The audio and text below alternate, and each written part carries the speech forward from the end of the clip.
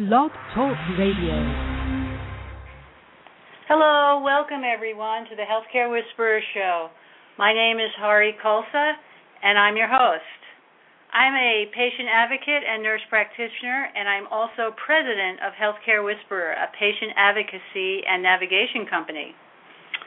I can be found at Twitter at HARIK108, at Facebook, Hari Khalsa, at LinkedIn, Hari Khalsa, and you can go to my website at www.healthcarewhisperer.com. This show is about getting people used to helping people navigate the healthcare system with tips. And as you all know, it can be so daunting and so crazy to try to sometimes get through the healthcare system. So my show is here to help you as best we can. I also want everybody to continue to send their prayers out to the people in Oklahoma who are recovering from such devastating suffering and loss. Be sure if you feel motivated to donate, you can go to the Oklahoma State site, and they have a special fund set up as well as the Red Cross, so redcross.com. Also, I just want to update you on the Boston Marathon people. Everybody's out of the hospital now and beginning their recovery. So thank you, everyone, for the prayers to the Boston Marathon victims. I'm very excited about the show today because we've got some great guests today. I've got three people who are just really inspiring. You know, in past shows we've done some past shows about rare and undiagnosed illnesses, and this show we're going to have some mothers who have gone through the journey of searching for a diagnosis for their children and have been successful. I mean, it's great stories because a lot of, as you know from my past shows, it isn't always the result that people get diagnoses. So today I have with me, and also I just want to tell everyone, we're doing this a live show. I'm here in Austin. Usually I'm based out of Boston, and here I am in Austin with two people sitting with me. Usually I'm all by myself in my studio, and here I am. So bear with us if we have any technical problems, then you're going to have to just bear with us. But so far so good, and it's all very exciting. So today's guest, I have Vanessa Garcia with me, whose son Braxton just recently received a diagnosis, and she'll be talking to us about her journey. And Martha Lynn Kuhn, who actually we're waiting to have call in, and I'm hoping that she calls in soon because she's on her way she's traveling somewhere. And also, again, I have with me Dr. Mary Elizabeth Parker, who is one of the co-founders of You Are Our Hope. She's been with us before. So I really think this is going to be a great show, and I'm really glad you're all listening in. And please feel free, once we get going here, to call in. The number is 805-830-8363, and we're really happy to be able to take your phone calls. So in light of that, as we wait for Martha Lynn to give us a holler, I'm going to introduce Vanessa. Hi, Vanessa. Thank you so much for taking the time. And actually, I have to say, she's also here with her daughter, Aileen, who's hanging out with us, who's going to make sure we do it all right. So here's Vanessa. Thank you, Vanessa, so much for coming on. No, thanks for having us. Yeah, it's great. Vanessa, why don't you... What?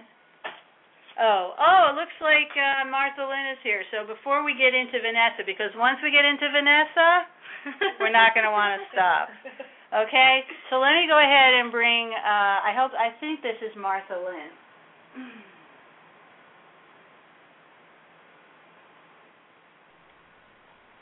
Hello, Martha Lynn, are you there?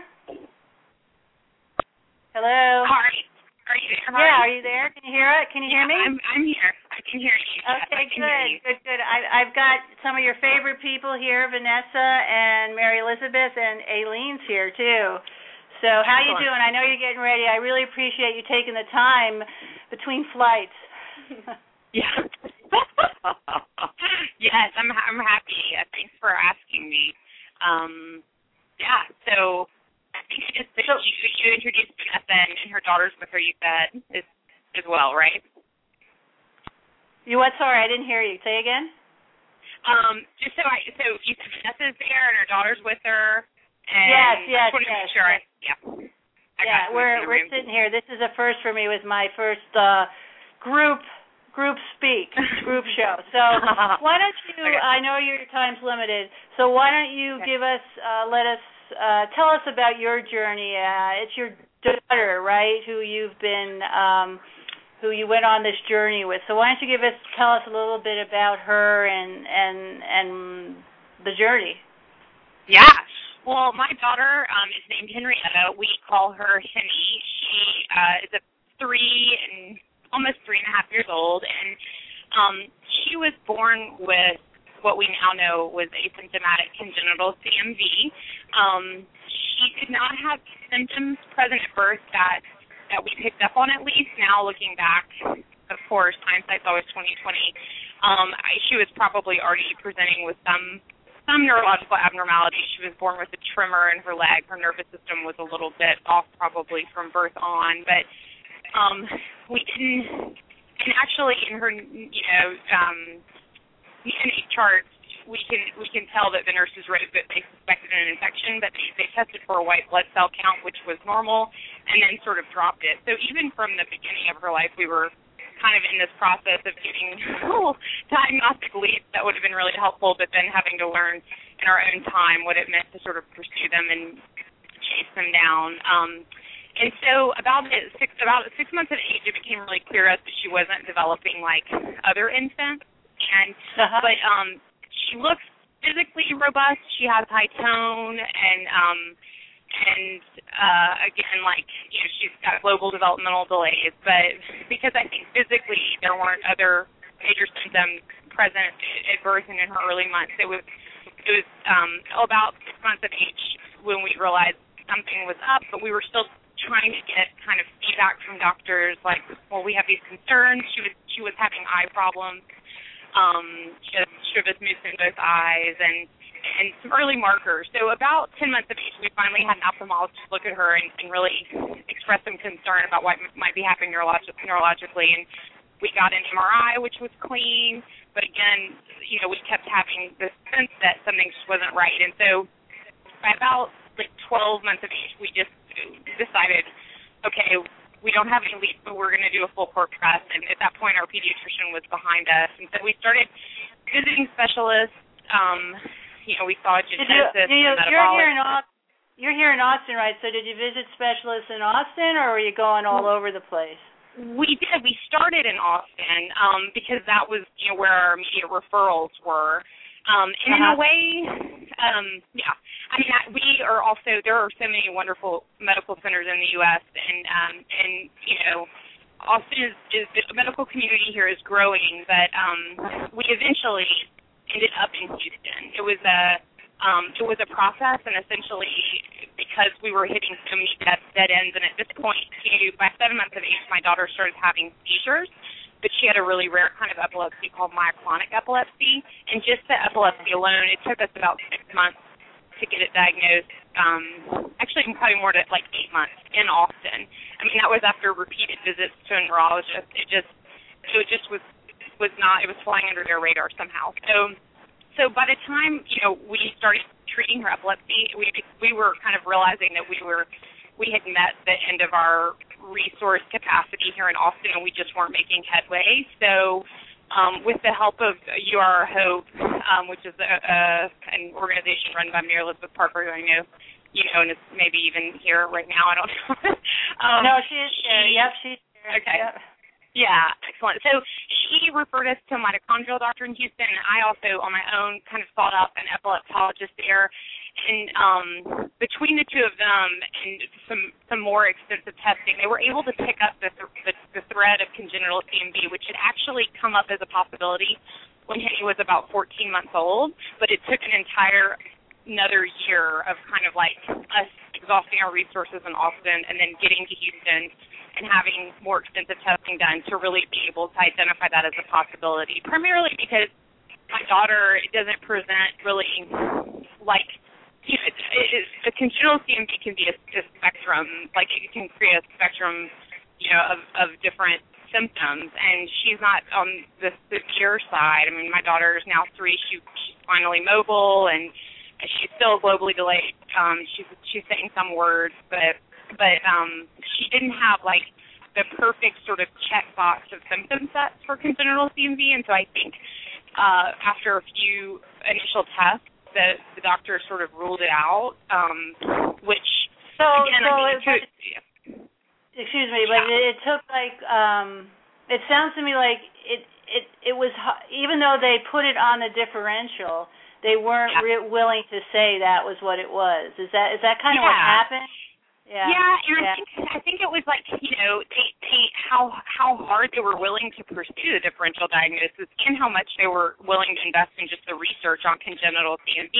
It's you know, it's a relatively rare thing to happen, and it's especially rare in the way that it's presented in my daughter. And so I feel like at the time it was presented the first time, I read, of course, when it came on the table, I read just like mounds of information on it, and I realized that I thought it could be a good fit, but then because, you know, they kind of, you know, they were only willing to put so much effort in the differential diagnosis, and they just kind of, you know, at that point we're like, well, it doesn't fit A, B, and C. It might fit C and part of E, but it doesn't fit A, B, C, so we'll continue looking, or we'll just wait till a really severe symptom presents itself, which was obviously, as a mother, extremely frustrating, you know, like every symptom is severe, right? I mean, every symptom is severe, and what did they want? Like her to, I mean, severe symptoms, having seizures. I mean, it's like, what else did they want to happen? I really think they were waiting for either her to regress, honestly, or to have like another kind of like type of seizure. I don't know. I don't really know what they were waiting for, but it was certainly very frustrating. I mean, you grow a lot as a person learning to advocate for your child in a system like the one we have currently. But so it was. So who finally pulled the plug and said, "This is what it is"? I mean, did you go out? Well, yeah, the mitochondrial doctor in Houston. I mean, the epileptologist and the mitochondrial doctor in Houston both work with the UT Medical Center there, and they were actually willing to collaborate too, which is a big thing, I think, in helping families reach a diagnosis. Like, they were willing to talk to each other and say, well, I think it's this, well, I think it's that. And they may have had different opinions, but between the two of them, they were looking at a spectrum of things and from a lot of different angles, whereas I felt like our medical team here, I wasn't, like, I couldn't get them to communicate. And I mean, I was, you know, happy to be the go-between only to a certain point because we were employing them for their medical expertise. And so I think that was a helpful thing in Houston, was the collaboration. And so finally, like, through, you know, all these batteries of tests, the mitochondrial doctor was willing to stand up and say, you know, I mean, we've ruled everything else out. Yes, she may be, like, atypical in her presentation, but this is really what I think it is, and so I'm going to send you to a doctor, Dr. Dale Demler in Houston, who's an excellent doctor and a CMD specialist, and we want her to look at your daughter. We think this is what it is. And so sure enough, we were referred there and seen relatively quickly. And because Henny, we didn't find out about the CMD until the first test she had was 14 months of age. It's probably, it's unlikely that we'll ever be 100% sure, but we're sure enough that she's been now enrolled in like a longitudinal study of kids with congenital CMV, and Dr. Demler is you know, moving forward as if that is what it is. And you know, it changes at any point, but I feel pretty sure. But we have the type of diagnosis, you know, maybe unlike Braxton, like Vanessa's journey with Braxton, we're never going to be 100% sure, and she may not be 100% sure. I'll be looking forward to hear what she has to say, but we're not, you know, we didn't have a genetic match or a mutation, but we're sure as we can be. You know, so you're moving forward. So when did you get the diagnosis, or when did they finally decide this is what we're going to call it, and this is what it means? That was in March of 2012, so that was about 15 months ago. And that was when we had, been sort of on that journey for, it took us about 14 to 16 months to get there.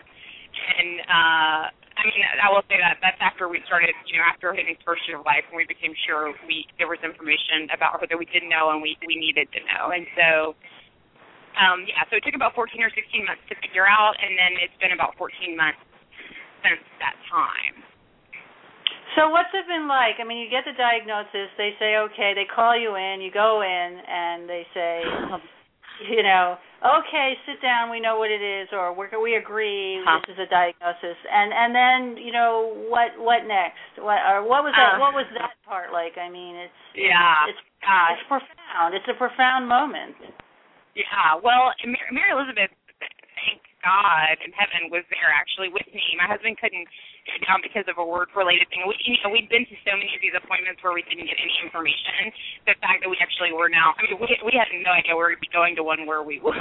But luckily, Mary Elizabeth was with me because it was very, obviously, an emotional time and a very, like, a roller coaster, because I think actually my first emotion was relief. I mean, there was a real pure sense of relief, A, because we had an answer, and B, because some of the things we had been looking at were, I think would have been more difficult for me to grapple with, and there would have been more certainty in terms of, like, Penny's prognosis, maybe. I mean, if there's ever certainty, but I knew that I think I'd kind of felt like it was congenital PMD, and then when they would, describe other things, that could have changed her lifespan or been neurodegenerative, it was obviously hard, it's just hard to land where we were and what we were looking at. And so there was a sense of relief. I think that was really the first thing I felt. But then quickly there was a deep sense of grief, and obviously, congenital PMD is something that she contracted in utero, and so as a mother and the person who gestated her, I had a lot of feelings of, guilt, and along with the grief, like, was this my fault? Could I have done anything differently? And they don't test that routinely in prenatal, or they weren't at the time, or. I'm not sorry. I really feel for you. Yeah. I'm trying. I hope you got over that. Well, there's also Yeah. Well, and that's I think part of it. And that's the whole thing with being a mom or being human. We wish we had control. Sometimes we think we do. And I know, and I didn't have control over this. And in a weird way, my husband's actually a cancer survivor, and we were together when he was in chemo, and so I developed really good hygiene habits, obviously, because when you're in chemotherapy, you're so immunosuppressed. And so, during my pregnancy, I felt really confident about, how I was treating my body and washing my hands and trying to be mindful of germs. But, in the end, I just happened to be one of a very small percent of women who did not have antibodies to DMD already at this point in my life. And, I was around a friend's toddler sometime. Who knows? Who knows how it happened? But, Right. No, and that's it. So you went through that, and I guess Mary Elizabeth wanted to say something, and she was hanging over. She's hanging over this phone right now, so I'm going to let her talk. Hi, Rosalind. And I think that, I remember you and I having some discussions about this, but they also put out on the table that it was possible she could have picked it up very early, whether it's at the hospital or been exposed to someone else who was actively. So, I think. And I've worked with a lot of parents, and I think the first thing is, what did I do? I think that's probably, again, not as a parent, but a process you need to go through. But I don't think we'll ever know, how it came. And I think it's really great.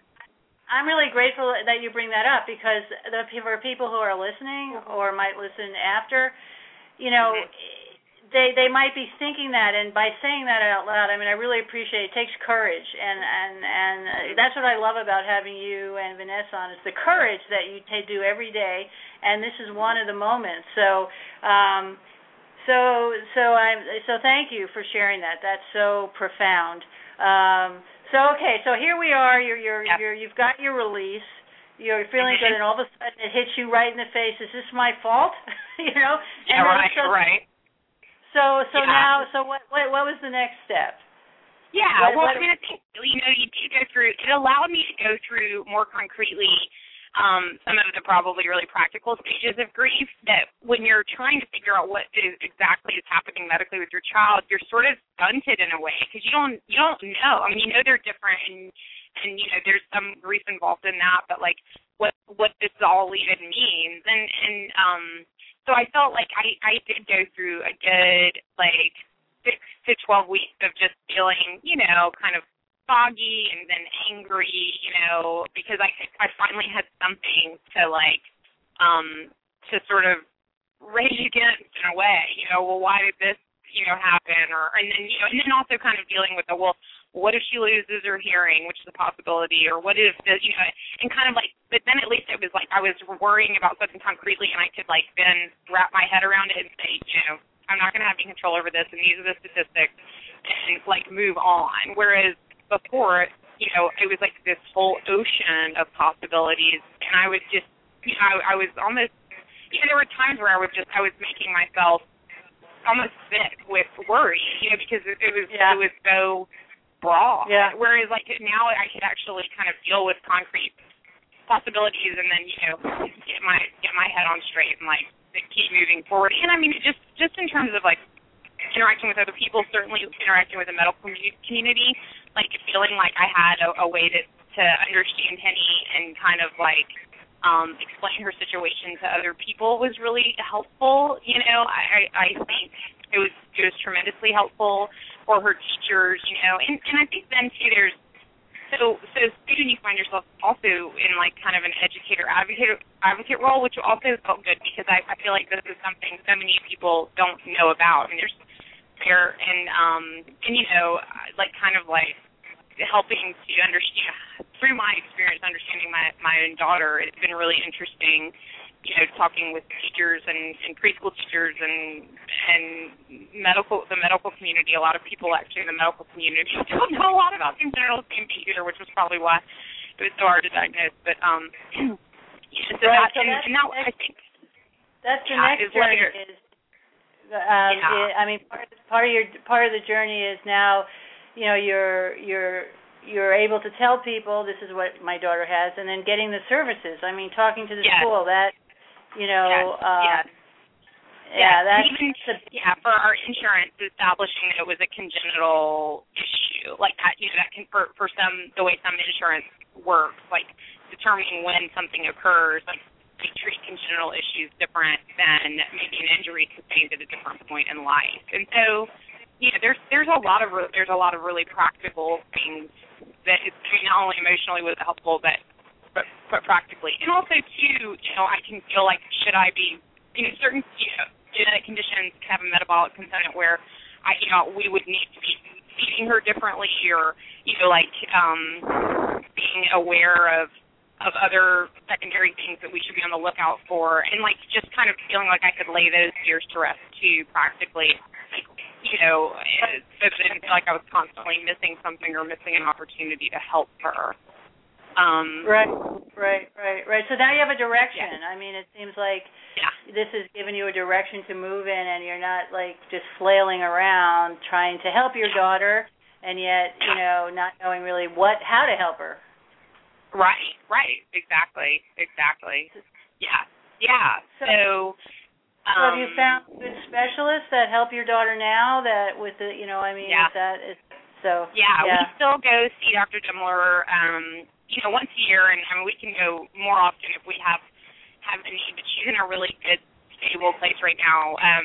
We obviously still have a neurologist, and we have a developmental pediatrician, but we do have that one doctor who's just really well networked with resources and also the congenital CMV community. And you know, I'm actually expecting a second child now. I'll have a son in September, and you know, like in the process of determining how and if we were going to proceed in that direction, she was a really incredibly just an invaluable resource in terms of, you know, talking about what I needed to do to get ready for that, and you know, any extra precautions I needed to take, and the kind of being able to like help us as we, you know, we walk through that decision. Congratulations! Yeah.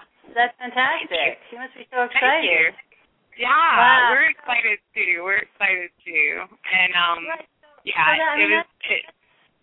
that's so amazing. I mean, congratulations, because you picked up. You know, you kept moving, and again, courage. That's what I see here. A lot of courage. A lot of courage. Yeah, I learn a lot from the moms in our group for sure, and I'm inspired by them every day. I mean, it's definitely it's just amazing. I mean, the power of parents, and I certainly feel a strong connection to mothers in particular, but and to have such incredibly special kids is such a challenge, but such a gift too. I mean, I definitely have learned more from Henny than she'll ever learn from me. Vanessa here is part of your group, right? Yeah. Okay. So Vanessa, so tell us about the group, because that seems to be that seems very instrumental as a support, as well as it was just as a support. So Vanessa, you tell us about that. I mean, having a support group to reach out to has been really important. I think that Martha Lynn talked about kind of the stages of grief, and being able to have a support group of people who've also been through the same things, and getting to talk to them about how they dealt with it, and being able to voice your frustrations and get it out instead of bottling everything up. It really makes a difference. And for me, it was really instrumental in helping me come to a place of acceptance with our diagnosis and with our journey, and understanding what was going on. Mm-hmm. And so, Martha Lynn, is that your experience too? Yeah, definitely. I mean, it's certainly a place where we feel, I mean, not only supported but also encouraged, because there are other women like Vanessa and other parents who are also at times facing a lot of unknowns.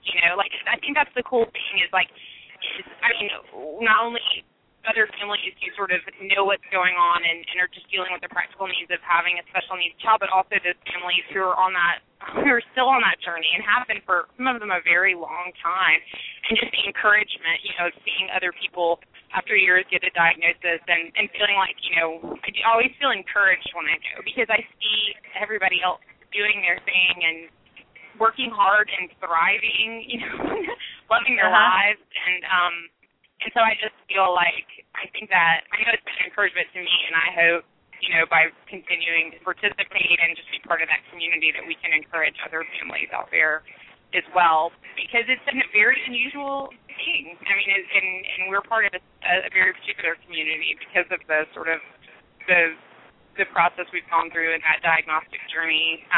It is unique in a lot of ways.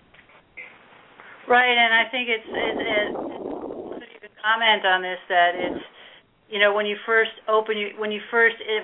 hits you in the face that you've got something that's not working right. Your child is ill.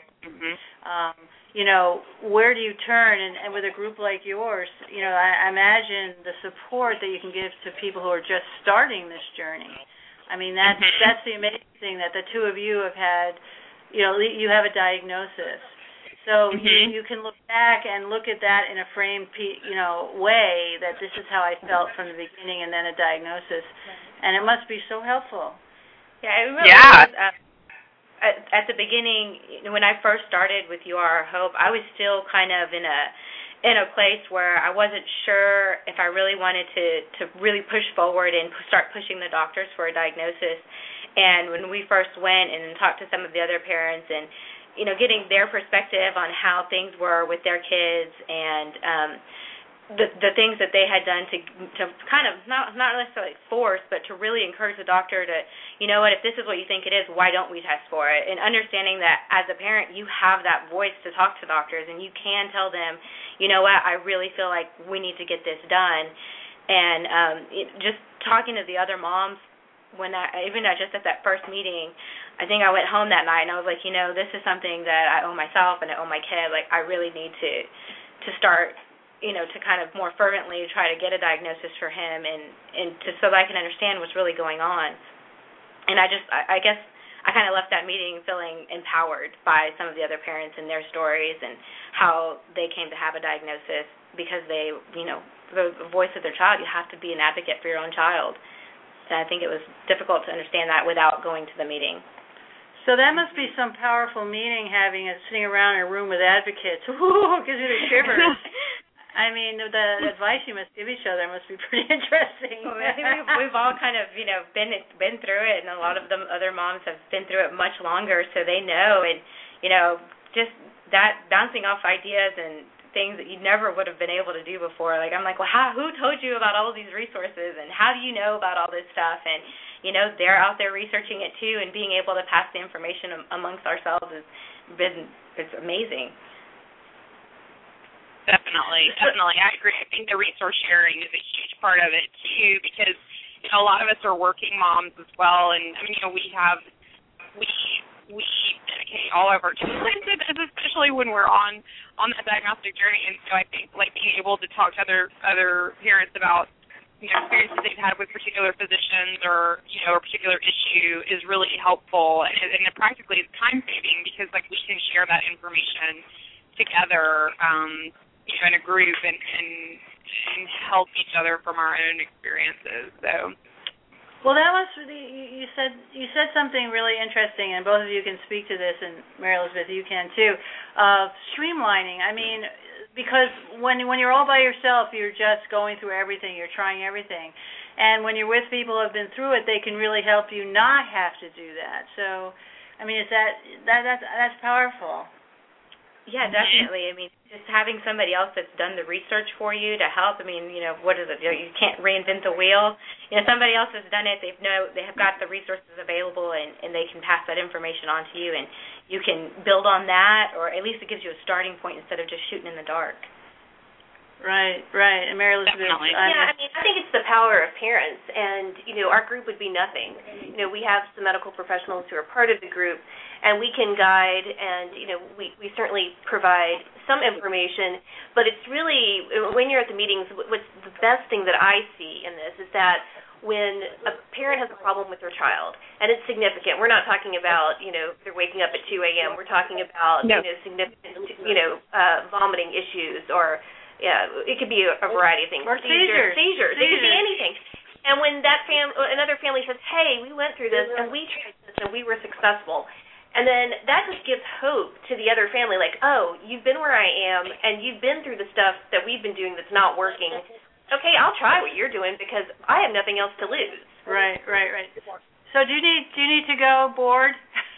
Yeah, I do, actually. I'm sorry I have to get off the phone because I love this conversation, and this is so dear to me. But, I'm grateful that you took the time. And thank you, Martha Lynn. And it was very informative. And we have Vanessa here and Mary Elizabeth. We'll chat some more, so have a great time wherever you're going. Be safe. Yeah, and I can hear the rest of it online sometimes. Is that right? Absolutely. We'll post it for you. Right, no problem. Okay. Yeah, because I look forward to hearing what Vanessa has to say too. Okay, you guys have a great time together, and thanks again for including me. Okay, sure, certainly. So, bye-bye. So thank you, Martha Lynn Kuhn, for taking the time. Hold on here, I'm just doing my thing. And so we still have Vanessa here, Vanessa Garcia. And Vanessa, why don't you, we've been talking about this group, but we'll get back to that because now I want you to talk about your son Braxton and your journey, because I think that it'll tell another story of what you went through and the result different from what, from what Martha Lynn went through. Well, Braxton, we had kind of an uneventful pregnancy. I mean, I took really good care of myself, even better than I did with my first daughter. So we had absolutely no idea that there was anything that was any kind of indication that anything would be a problem when he was born.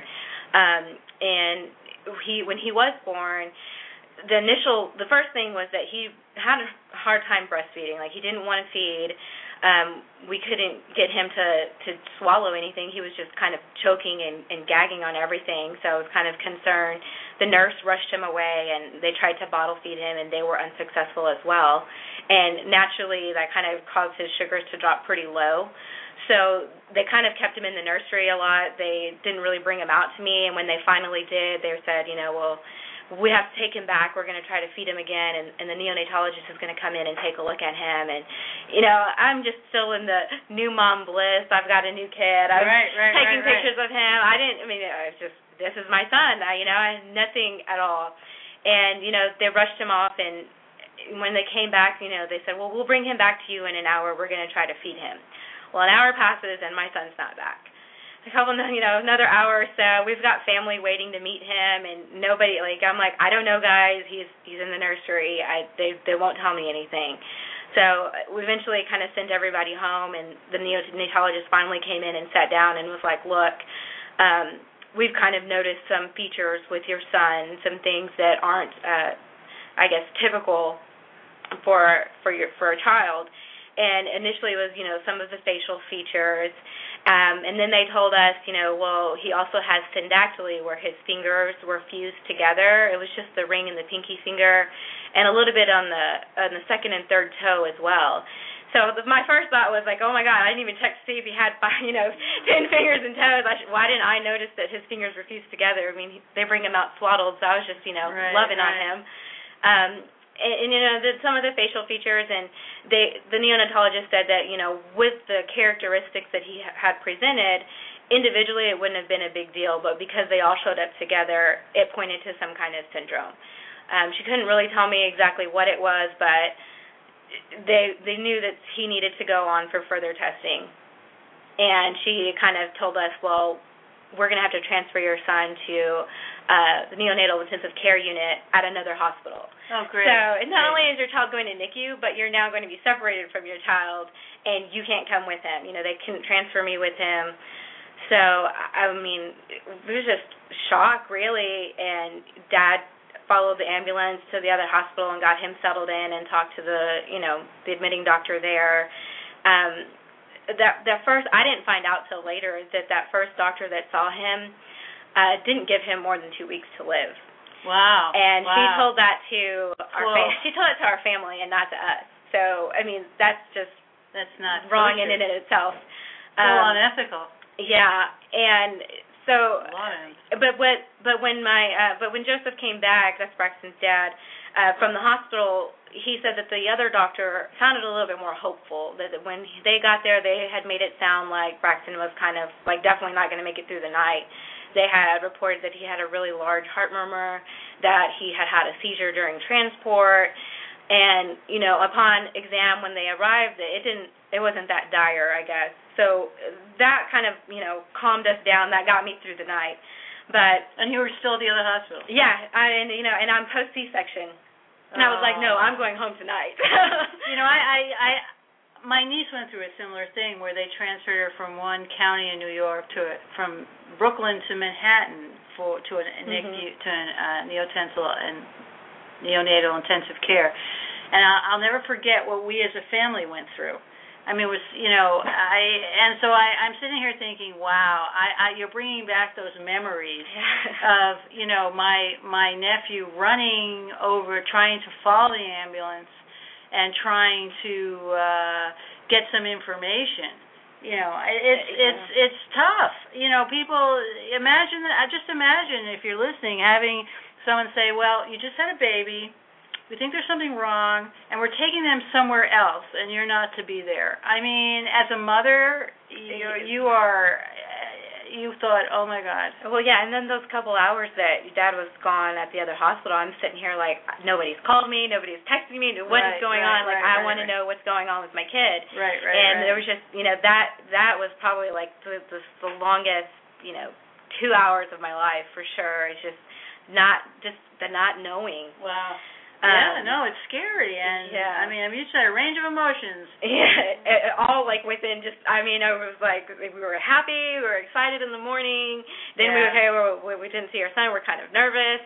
Okay, now your son's going to be transferred, and I'm like, oh my God, I'm freaking out now. And then it's like, okay, now we're taking him away, and I was just overcome with grief, and it was just. So from day one, your journey started. From day one. Day one. So, I mean, and in that respect, in hindsight, I'm thankful that they noticed right away that it's not something that we waited and didn't have a clue until later on, because right away we were hooked in exactly where we needed to be. So, that was positive. So yeah, in hindsight, that's definitely the silver lining in that initial situation. I was released from the hospital the next day. You talk about willpower. I was walking around that night post C-section and getting my things together, and I was going to get out of the hospital and go see my kid. Saturday night, we had him Friday. Saturday night, they released us. We went home, packed a bag, changed, and went straight up there to talk to him and talk to the on-call doctor that night to get a little bit more information. And we knew that they had already done a head ultrasound. They did an EEG because they thought he had a seizure. They did the EKG and echocardiogram on his heart to have that checked out. And then they were waiting on some genetic testing that they were going to go ahead and do the next day. And in talking with them, they brought up trisomy 13, 18, and 21 as the three that they were kind of looking at. And they were, of course, kind of reluctant to talk about. Of course, trisomy 21 is Down syndrome. So that's something that I'm familiar with and could handle that. I'm like, okay, I can deal with that. So me being me, I go home that night, and I'm like on Google, trisomy 13, trisomy 18, trisomy 21. And it is bad news. I mean, just to do that to yourself. And I just sat there and cried just over and over, reading through all the research, because none of them, trisomy 13 and 18, they don't have a whole lot of research available, but everything that is available says the child won't make it to their first birthday. Right. So, and at this point, I still hadn't been told that they didn't give him 2 weeks. So I was just already in my mindset thinking, I'm going to have to prepare to lose my son, and how do you prepare for that? How do you deal with that? No. And just we went back, every day to the hospital, and, I've got my older daughter at home, and, she's such a trooper through it all. Well, thankfully, we had help from family. My grandparents came down, my parents came down, and they took turns watching her while we went to the hospital to visit with Braxton and just kind of taking shifts with everything. And he spent 3 weeks in NICU. We came out with no answers. He never, in the time that he was in NICU, wouldn't feed well. Mm-hmm. He couldn't swallow. He was aspirating and swallowing fluid into his lungs. So they decided he needed a G-tube. And they put that in. He was 2 weeks old. Wow. So that was our first, surgery decision, whether to go through with it or not. Wow. And I didn't want to come home with an NG tube because, just having to, I just couldn't put a tube down my son's nose. Right. So, I mean, and in talking to some of the doctors, we knew that was the right choice. And they put the G-tube in him because everything else had stabilized. He was gaining weight. He was regulating his temperature on his own. His blood sugars had normalized. So that was feeding was the last piece. So they sent us home with a G-tube. So he normalized because they had already put the G-tube? No, before the G-tube. So he had already started to kind of get better. Okay. And on his own, that part of it, of course, the abnormalities that he had, of course, didn't take care of themselves just yet. We left with a G-tube, and I left with a packet of doctors. These are the doctors that you need to follow up with. Call and make these appointments. And I'm like, oh, my God. Paul, I've got this new child who is very sick, and now you want me why don't you make those appointments? I'm sorry, that's my advocate coming out here, folks, because this is crazy. Crazy. No support. Just, hi, bye-bye, have a good time. Well, we did leave with a couple. You need to be here next week. And okay. All right. But then it was like, but you need to call this office and, But how many specialists did he have at that point? Yeah, there was, coming out of NICU was, 3 or 4? And now we're at 15 total specialists and therapists. Whoa. And we've seen pretty much everybody. Yeah. But the really fortunate thing was that they told us then and there, we needed to get him hooked in with physical therapy and speech therapy for feeding. And how fortunate I am that Dr. Parker was the first one to contact me, and we sat down, and she's the one that got us in touch. You know what? I'm going to get you in touch with my friend who's a speech therapist, and she's going to come and take on your child, and we're going to get you with one of our other therapists that I think, as Braxton grows, he'll be able to, match the personality, and since he's the physical therapist, the male, they will have that rough play and be able to wrestle with each other as he gets older. So, I can't even tell you what it means that we had that available to us, that we, from the beginning, were hooked into everything and everybody that we needed. You were lucky in that way. You didn't have to search as much for it, because a lot of people do. And they're thrown out of the hospital with, and you can speak to that a little bit. Yeah, and in fact, for as dire as Braxton's situation seemed early on, we have families who are discharged, and they say, okay, they're feeding poorly or they have low tone, just go out and check them out. And we're as a therapist, we're the ones who get out there and go, oh, no, this is much larger picture. I remember one baby in particular, and I get there, and the baby has dysmorphic features, and they're not feeding well. And they were discharged one day after delivery with no follow-up. And it was hard, again, as a therapist, I have to be careful what I say, but to look at this father and say, we got to go get some help. And we're behind the 8 ball at this point, because they thought everything was, they knew parents' gut, they knew something was wrong, but they weren't told that in the hospital. Right. And so I would not wish Vanessa's story on anybody, but there are worse situations where they say, here's your baby, bye. And you go home and have to fight the good fight. And again, that family was lucky that they were, said, call this number and get some therapy. Right. And I'm, just fortunate I got out there, and because this is kind of my love, going, this is not right. Right. So, and you at that time when you met, you had already started You Are Our Hope. Yes. Mm-hmm. Yeah. So did you have that conversation almost immediately? Not initially. Mary, I think her being the professional that she is, knew that it maybe wasn't the right time. And it wasn't actually for some time that she even mentioned anything to me. Our first meeting, it was kind of the frustration that, hey, he had this genetic testing done in the hospital. They did a test for 13, 18, and 21. It came back normal. So I'm like, oh, right, we're in the clear. And they're like, no, there's still something wrong. Just get that through your head, that there's still something that we need to continue. The doctors are saying that. Yeah, that you need to continue to search. And the geneticist was supposed to come see him in NICU, but I think that at that time she had some issues and she never did. So that was one of the appointments I was supposed to call to make. So he was released on July 17th, and I called to get an appointment, and they told us, oh, well, our first available is in November. Yeah. So here I am, you need to see the doctor right away, and I call, and I'm like, what do you mean I can't? No, I need to see her tomorrow. I need to see her yesterday. And when we first met with Mary Elizabeth, and I told her, well, this is what they said, and, I made the appointment, I'm on the waiting list. No, that's just not going to do. And she, was our advocate at that point, and she called over there and spoke with them or emailed them and said, this is a situation, this child needs to get seen immediately. I think within a week of her emailing, I had like 4 phone calls. We've got your child on the waiting list. If something comes open, we're going to get him in. And then it was, here's this appointment, and we got in August.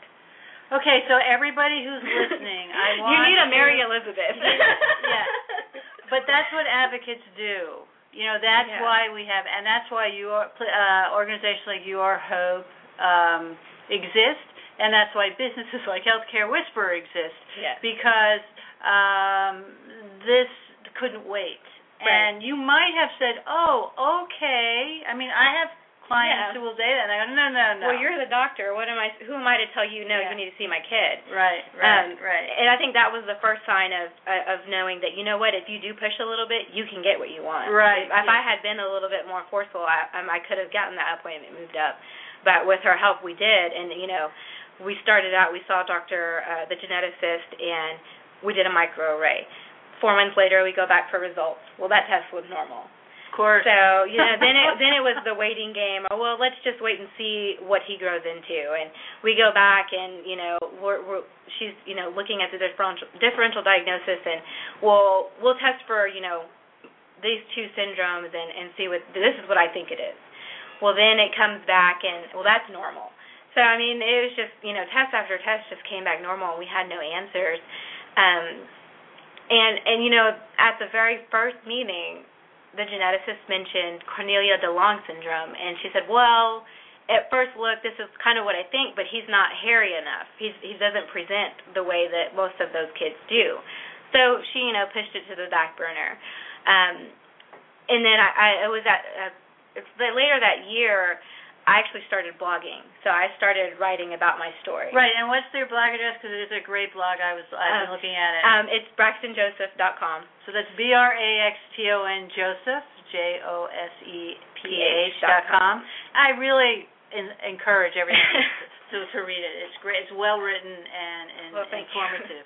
Yeah, well, I mean, that's about that time I finally decided, you know what, I want to write, and it was just more of a catharsis at first, just therapeutical, just getting all of my feelings out there, and I expected, my family to read it, and that's pretty much about it. It was, at that point, the easiest way for me to update everybody without having to make the heartbreaking phone calls, well, we still don't know, and getting all of the questions. It was, you know what, here's what they told us, here's how I feel, you do with it as you wish.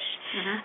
And it was at that point that Mary Elizabeth finally, said, you know what, why don't you come out to You Are Our Hope? And when I got to that place of wanting to share my story, that's when she realized that You Are Our Hope would benefit me, and that's, it definitely did.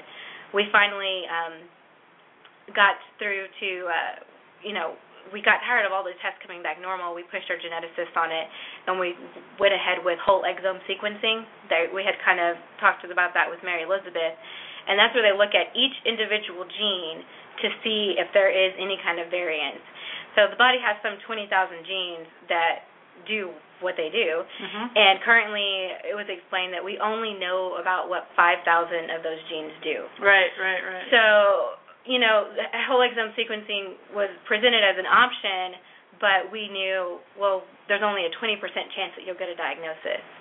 So here we are thinking, well, this is the test that we need, and we go in and find out, well, this still may not give you the answers that you want. Right. We were fortunate that our doctor did go ahead and try to get the pre-authorization. It was approved. Insurance covered it. We didn't have to pay out of pocket for it. We got in, and they did the blood draw. That was in December of this past year, and just in April we finally got those results, and it came back that it actually picked up Braxton's syndrome. It was Rubinstein-Taybi syndrome, which is something that somebody had mentioned to us, and we asked the geneticist, and she said, well, he doesn't present the way those kids normally do, so she kind of dismissed it. So in much the same way that Martha Lynn's story, that somebody told her about it, but the doctor said, well, he doesn't fit in the box, so we're not sure that that's what it is. Right, and just real quick, I mean, I think that's something that's so interesting is that if you don't hit all the symptoms that they think should be hit, then they eliminate it. Right. And that's, I don't know if it's a time thing with doctors sometimes or... Well, it was interesting, and I'm sorry that Martha Lynn didn't have time to mention this. I loved her explanation. She goes, we practice, out of textbooks and, literature, but we've forgotten about the art of medicine. And it was a very eloquent statement she made to me at one point. She goes, because for these syndromes, and as we're trained, syndromes, you don't have to hit everyone. You don't have to tick all 10 off the list. You might tick 4 out of 5 or 6 out of 11, but that's why it's a syndrome. Yes. And so I think, and I don't know if it's a pushback for insurance, but I can say I've treated children with Cornelia de Lange, and I've treated children with a variety of syndromes, but they don't have every part of it. I mean, look at Down syndrome, for example. You might have somebody who, they will have the characteristic facial features. Some will hold down a full 40-hour-a-week job, and some need to live in a facility with guided learning. So there's a whole spectrum. Right. So to say that, you got to tick off all of them to test, that to me doesn't make any sense. No, and meanwhile people suffer because of that. So I mean, and that is the frustration. And I've talked to some other parents that get the diagnosis after and say, you know what, we missed out on 6 months of therapy or 6 weeks. We could have gotten in with this doctor 6 months ago, but because they didn't think this is what it was, they didn't treat it like that. And so I mean that is a kind of a frustration with a lot of parents, and that's where the parents and the advocates come in, and you have to tell the professional, you have that voice, you have that power to say, no, we need to do something more. And fortunately for us, once we got the diagnosis, we were already monitoring all of the issues that he could have. We already had the neurologist on board. We had the cardiologist on board. We didn't have to add anything. We actually lost a doctor. You know what? You don't need to see that doctor. So great. That's one off the list. So one thing today, we were on a taping for TV. I was with Vanessa and Mary Elizabeth, and you talked about the possibilities of the future. And I thought that was really great. You mentioned that there's a gold... there's a Special Olympic gold medalist that has Rubinstein-Tabby syndrome, which is what Braxton has. All of the research kind of makes it seem like some of these kids, can't live out of the home, or, they'll never talk, they'll be very behind, they'll have low IQs. But in talking with some of the parents that I have reached out to, their children are doing great. They're in school, they're playing sports. You've got medalist that's with Special Olympics. There's some kids that will talk like crazy, and there's some kids that are excellent at signing, and or they use a communication device. And so initially we thought, well, Braxton might be nonverbal, but you spend an afternoon with him and that kid is trying to talk like crazy. Right. He's making some significant strides. We know now that he'll be able to walk. He may not speak, thousands of sentences, but he'll have a few words, and just that hope in talking to other parents and understanding that just because this research is out there, every child is unique. Every child is different. They have their own story, and they're it's a different experience for everybody, even within the same box. Just like Mary Elizabeth said with Down syndrome, all of those kids have a totally different story, and it's just amazing to get to see all the hope that you can get out of things like that. Right. So, I mean, that's fantastic because, again, courage. I hear so much courage. It took courage to move forward. I mean, people who are in this situation are every day having to get up in the morning, say, okay, I can do this today. Yeah. I can do it. I can move forward, and I'm going to call that doctor, even though I'm so tired of talking to that front office.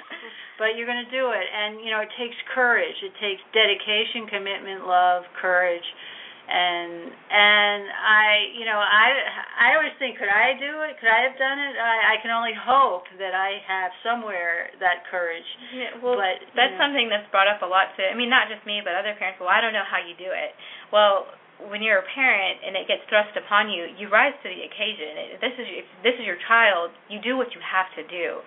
So it's in us. It's in everybody to do it. You can do it.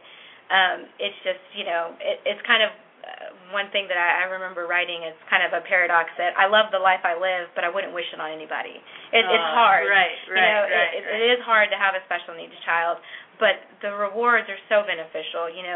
Braxton, when he looks at me and he smiles, or he'll reach up and he grabs your face. He can't say it, but when he reaches up and grabs my face and puts his little lips against my cheek, that's the best I love you I can ever get.